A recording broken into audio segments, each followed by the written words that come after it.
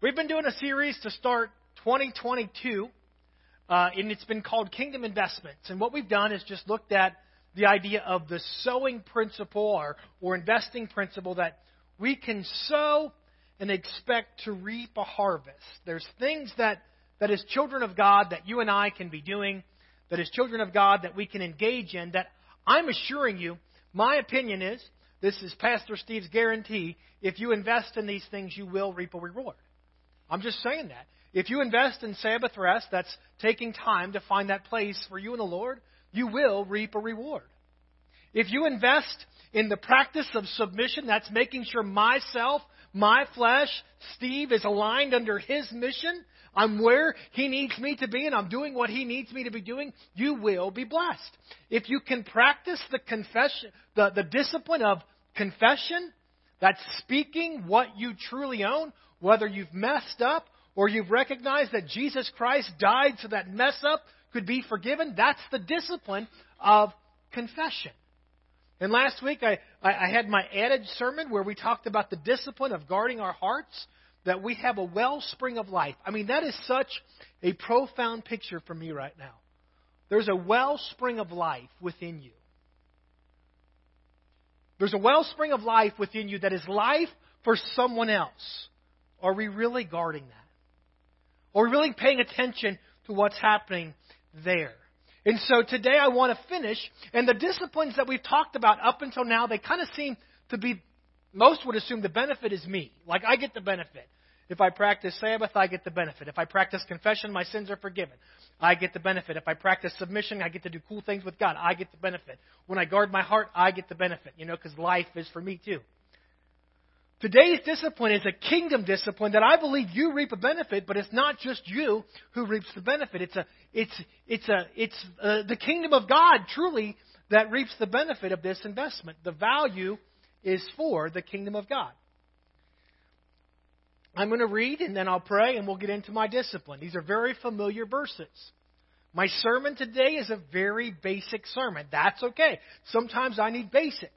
Then the 11 disciples went to Galilee, to the mountain where Jesus had told them to go. When they saw Him, they worshipped Him, but some doubted. Now, this is Jesus after the resurrection. That's what we're talking about, just in case you're trying to put this in the context of Scripture.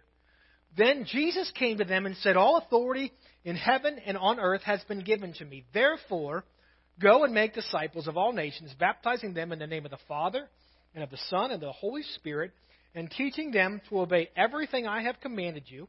And surely I am with you always to the very end of the age." And I want to really focus on this phrase where there's a therefore. Jesus is talking to the 11.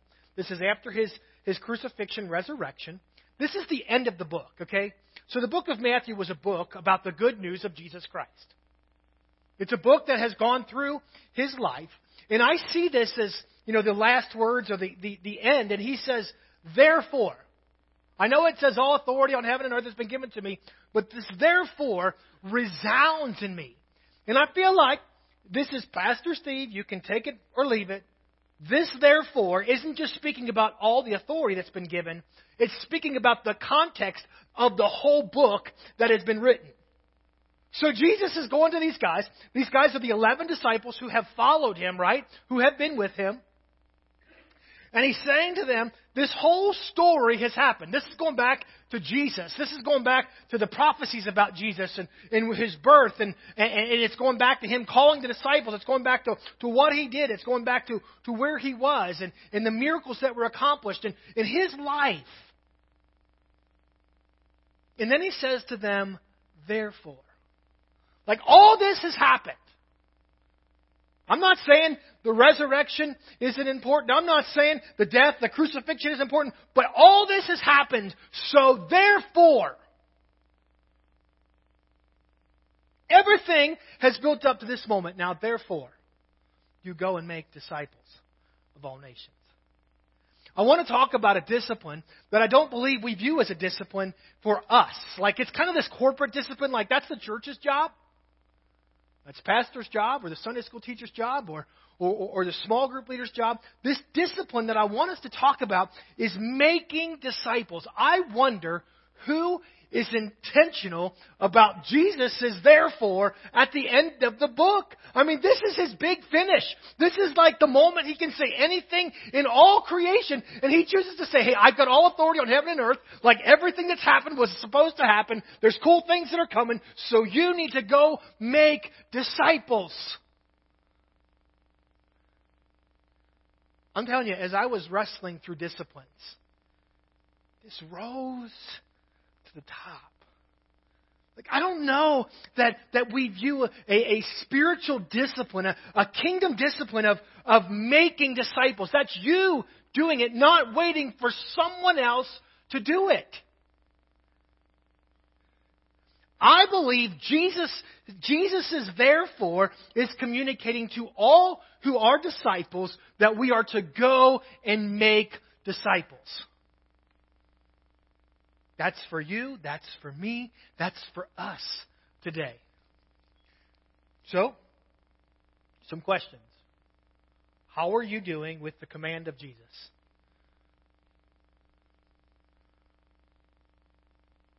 Like, if this is the big therefore, how are you doing when it comes to making disciples? You say, I'm doing okay, so then I'm going to ask you, who are the disciples that you're investing in right now? And I'm going to say, as a follow-up to my who question, then are you really practicing discipleship at all? I want to look this morning at the discipline of making disciples. It's a simple concept. It's a simple thought. It's one of those elementary teachings of God. We all know the Great Commission. We're supposed to go and do this. But I want to bring it into us, into my context.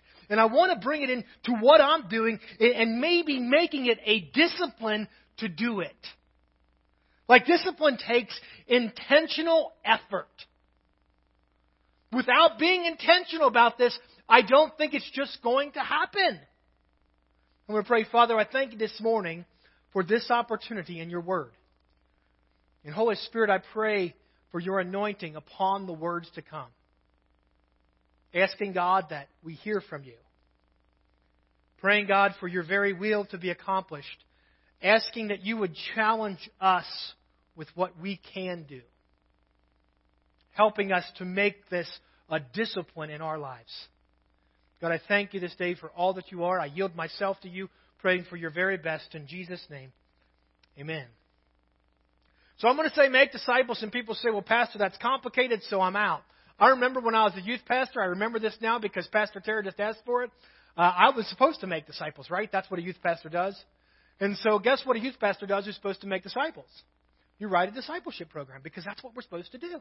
Like, if I'm going to make disciples, I need to write a book. And so I wrote my own little discipleship program, and I thought I had it all figured out.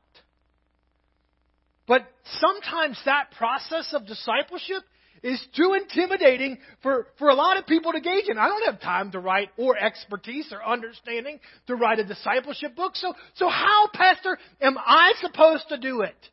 You went to Bible college and they taught you how to write books and stuff. No, they didn't, but I'm just saying. Like, that's what we say. Those are the excuses we make.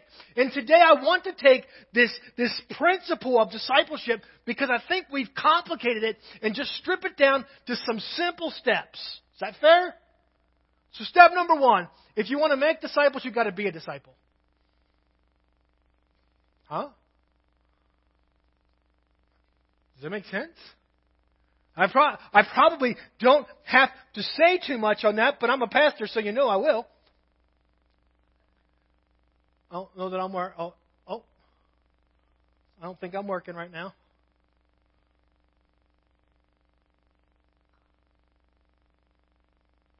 Well, there's this verses that will magically appear behind me in just a moment, and I'll read them. It's 1 Corinthians chapter 10. It goes from verse 31 through chapter 11, verse 1. It says, so whether you eat or drink or whatever you do, do it all for the glory of God. Do not cause anyone to stumble, whether Jews, Greeks, or the church of God, even as I try to please everyone in every way. For I'm not seeking my own good, but the good of many, so that they may be saved. Paul, to the church in Corinth, says what? Follow my example as I follow the example of Christ. Paul is saying, you can follow me Because I'm following Christ. I'm a disciple first. I've been following Him. So now you can pattern your life after mine. Now, I'll be very candid. I've said it probably to people in this room when it comes to marriage. I have said, do not follow me when it comes to marriage or my wife, because what works for us doesn't work for others. Like our marriage just is, it's organic the way we do it, but I'm guaranteeing in your home you would end up divorced or fighting or in jail, one or the other. It just wouldn't work for you. Paul is saying, I figured out a way. He's not saying do it my way. He's saying follow me as I have followed Christ. I can't make disciples until I am a disciple. And if you're not following Christ, please don't engage in the rest of my sermon. I mean, engage in it and hear what God has to say for you, but please don't do these things until you're following Christ. I'm not giving you an out right now either, but I'm just saying, like, if you're going to be intentional about making disciples, please make sure you know what you're doing. There's a thought process that has resonated in my heart this week. I say, be a disciple. And being a disciple truly is being passionate about what God has done, right? I mean, we really can't be disciples if we're not passionate about the love that He's demonstrated to us. Passion. Passion produces intrigue. I'm convinced, in my small understanding of the world, if I'm passionate about something, if I'm passionate enough about something, I can get people to follow me. If I show enough passion, it's peculiar enough that people begin to demonstrate. And I'm going to show you guys how this works. Last week, there was a Holy Spirit moment in the sermon. Do you remember when I was talking about what our eyes look out is what comes from our mouth? And Pastor prophesied in church on Sunday morning about the Cincinnati Bengals and them beating the Kansas City Chiefs and going to the Super Bowl. Remember that? See, passion produces intrigue. You know, about 4 o'clock, what happened? My phone went crazy. Do you know why my phone went crazy? Because a lot of people were more intrigued about a football game because they knew pastor's passion. And a lot of people who may not have cared less went and checked the score to a football game because they knew pastor was passionate about it. What if my passion for God was enough that someone was willing to just check the score to see who won? Man, I need to be a disciple before I can make disciples. We're a peculiar people. The way we live, the way we carry ourselves, it should cause others. The passion that's inside of us should cause others to at least be willing to investigate what's going on there. There's got to be something in this. So step 1 was be a disciple. Step 2, invite. Sorry, I got ahead of myself there. Matthew chapter 4, as Jesus was walking beside the Sea of Galilee, he saw 2 brothers, Simon called Peter and his brother Andrew. They were casting net into the lake, for they were fishermen. Come follow me, Jesus said, and I will send you out to fish for people. And once they left their nets and they followed him. Going on from there, he saw 2 other brothers, James, the son of Zebedee, and his brother John. And they were in a boat with their father Zebedee preparing their nets. Jesus called them, and immediately they left the boat and their father and followed him. There's something in these verses that is imperative in discipleship. You see, I've been in church long enough. I've been around church people long enough. We're waiting for the Holy Spirit to do His job. I'm not saying we shouldn't wait on the Holy Spirit. But what did not happen in this story was Jesus didn't go to the wharf. He didn't go to the docks and just walk back and forth praying. I'm not saying Jesus didn't pray. What happened here? He didn't wait for Simon or John to notice him. Jesus had to be intentional about making an invitation. Do you see that? Sometimes I feel like we wait for people to come to us. Let me sit here and wait. I'll tell you what, when my kid's ready to be discipled, I'll disciple them. When my neighbor wants to know, I'll tell them. And we just walk back and forth waiting. Jesus wasn't counting on this aura that was the Son of God walking around, people coming and flocking to Him. He had to do something crazy. Hey, come follow me.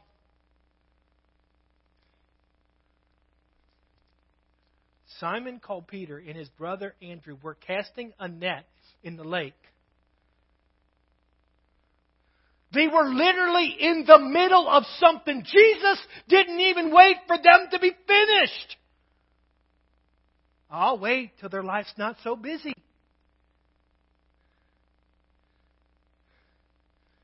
James and John, they were in a boat with their father, preparing their nets.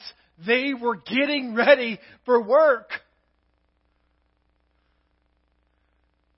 And Jesus just said, come, follow me. I'm going to say it. Discipleship starts with an invitation. I think we've got to be more intentional, like Jesus, looking for someone to shout, come, follow me. It might seem weird. Jesus verbalized what He desired them to do.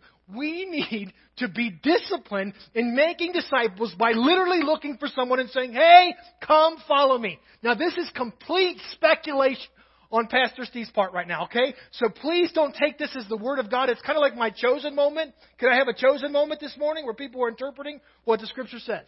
Okay? Sorry if I just stepped on somebody's toes right there.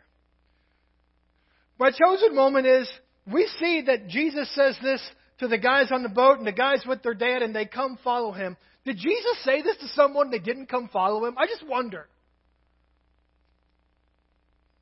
I'm not saying He did. I'm not saying He didn't. But I speculate, like, we see all the ones that work. We never see the dude that said no to Jesus. Well, in a different, yes, the rich young ruler in a different context. But I feel like at times when it comes to discipleship, we're afraid of the no, so we never invite. Like, we don't invite people to come because for some reason that word no. You take the strongest man in the world and someone tells them no, and suddenly they're a pool of putty on the ground because someone happened to tell them no. I'm going to tell you, this is pastor's experience. In making disciples, people will tell you no. It's okay. It doesn't mean that you missed anything. It doesn't mean that you weren't right. The reality is that someone will tell you no sometime. But I just need to look for the opportunity to say, hey, come, follow me. Step 1 is be a disciple. Step 2 is invite someone. And then what did Jesus do? I mean, it was really profound, right? He had this great manual that He wrote for His youth kids. And He sat down and they had this one night a week where they sat around a table. And He had a cool chart where they could circle the Bible verses that they'd memorized. And they could talk about what they were praying for. And they could keep track of what they were praying for and what prayers were answered. He talked about the importance of spiritual disciplines. And He talked about the importance of this and that. He had it all lined out for them to sit down on a Wednesday night at church around a table, right? We be a disciple. We invite people. And then we invest. What was the invitation from Jesus? Like, hey, I got a cool book for you to read. Check this out and call me later. He didn't go on the boat and say, hey, you just finish up what you're doing. Here's my binder on discipleship. Now, I'm not saying there's anything wrong with the discipline of teaching. I'm not coming against the discipline of teaching right now. Don't hear that in what I'm saying. But Jesus recognized for effective discipleship, the invitation was literally, come follow me. Why? I believe Paul communicated it. Come follow me as I'm following Christ, he says. Jesus is saying, come watch me. Come do life with me. What happened? Immediately they left the boat and they went and they started to follow Him. What did they see when they followed Jesus? Greg talked in Sunday school this morning about Jesus' practice for prayer. They watched Jesus continually go away to the mountainside and pray. They watched him leave the crowds and withdraw to a place where he could encounter his Father. They were able to walk with Jesus as he was teaching in these crazy parables. And when they left and didn't know what in the world Jesus was talking about, they could look him in the eye over supper later on and say, "Hey, can you explain that parable?" They were able to watch how Jesus reacted to the fame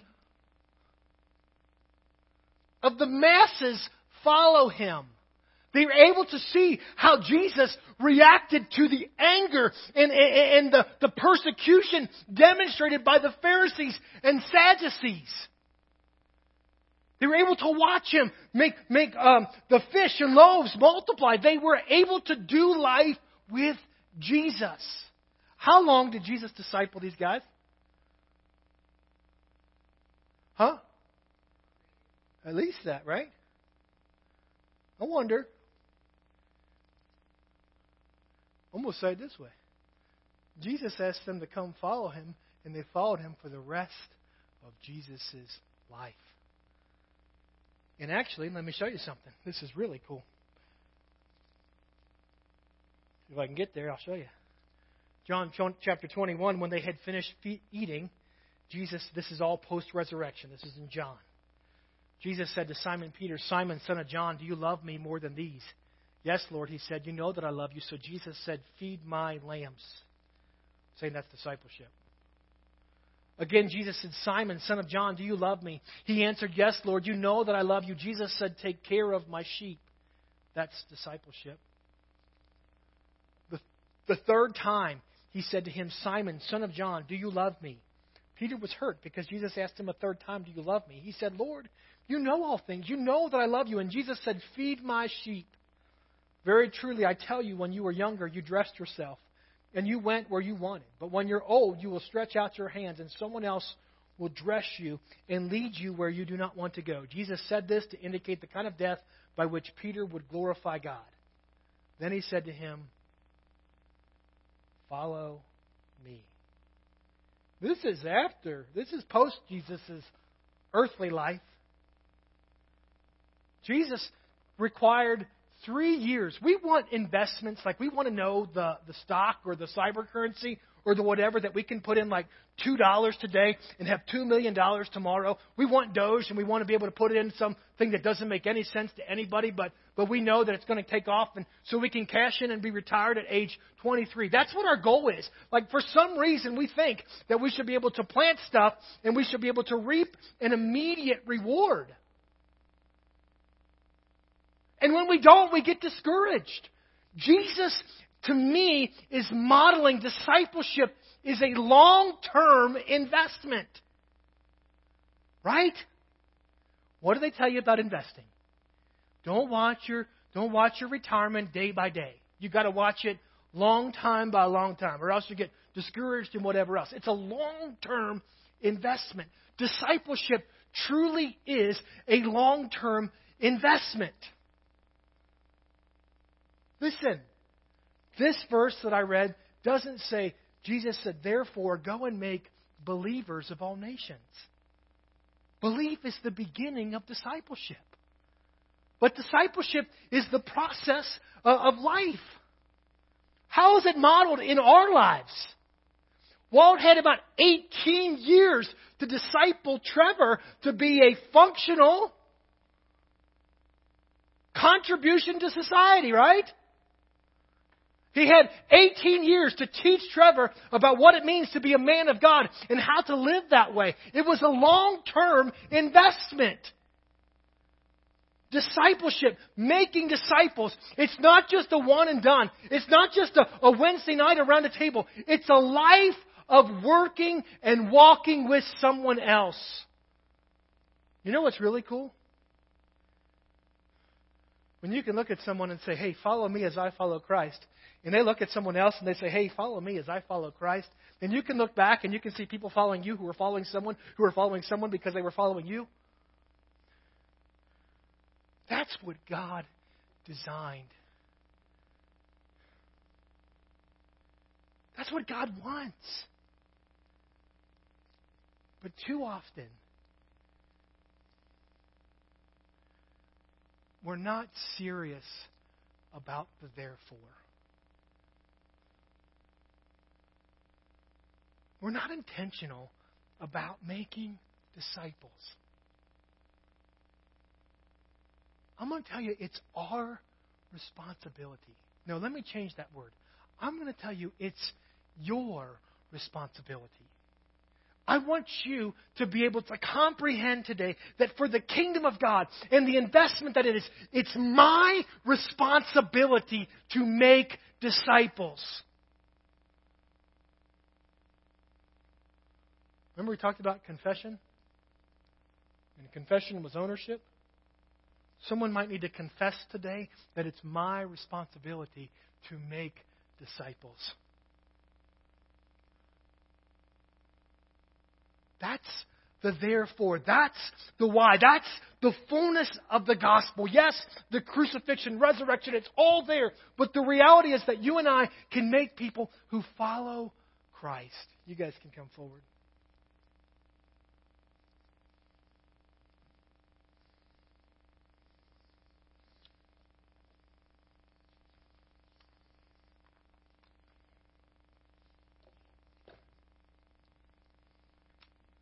I'm going to go back to my questions.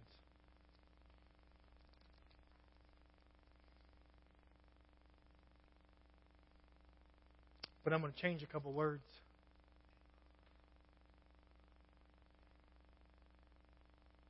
What are you going to do with the command of Jesus?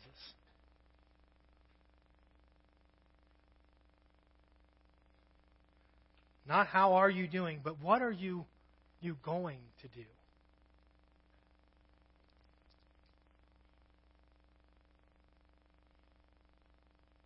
Who does God need you to call out, come follow me? God, I come to you this morning and I pray, God, for a church that makes disciples. I don't want excuses on why we're not engaging in the therefore, God, but I want us to be intentional about what you want for us to do. And God, this moment is a reflective moment. It's a moment where we can just stop and think, what, God, are you speaking to me right now?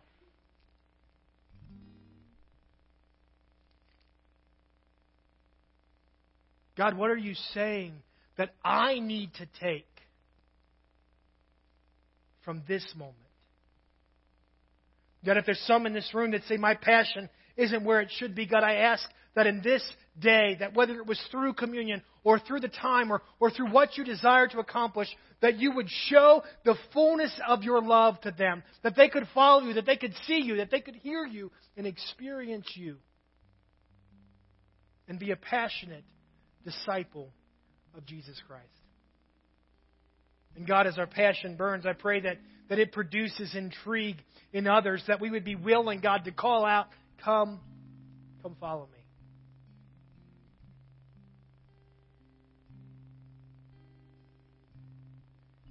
And God, that when we see that the one put down the nets,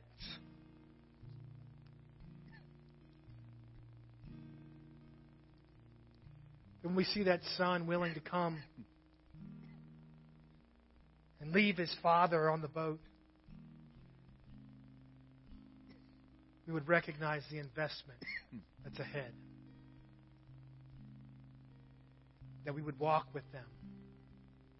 That we would talk with them. That we would pattern our relationship with God before them. And we would see the promise of discipleship fulfilled in us. The reward of discipleship. The fruit of discipleship coming behind us because of who you are in what you've done. God, I thank you for this day. In Jesus' name. I'm going to ask them to lead a song. I just want you to reflect for a little while. What is God speaking to me? How can I respond to this? After you have a moment of reflection, I would like an opportunity to pray with anyone in this room today that needs prayer for anything. So the altars will be open. I'm older than I realized, Jim. And I remember when I got elected to a position in our network of presbyter, it's like we're other pastors. We're supposed to talk to me. And I'm thinking, I'm not good enough. I'm not old enough. I'm not gray enough. I'm not bald enough yet. And God said to me, I chose you. I'm going to tell you, the enemy's going to tell you you're not good enough to make disciples. The enemy's going to tell you you've got so much more to learn. You've got so many more hair to fall out and so much more gray to get before you're ready for that role. But God is saying, I chose you. Don't let the enemy tell you something that's not true. God has chosen you to go and make disciples. God has chosen you because there's a wellspring of life in you. God has chosen you because He's equipped you for this moment to empower and enable others to follow Christ. When God said that, I had to say, okay. You chose me. So I'm going to do this. And I'm going to do it the best I can. The Lord bless you and keep you. May He make His face shine upon you, be gracious to you. May He turn His face towards you and grant you His peace. And may you recognize that God has chosen you to go and make disciples. Amen.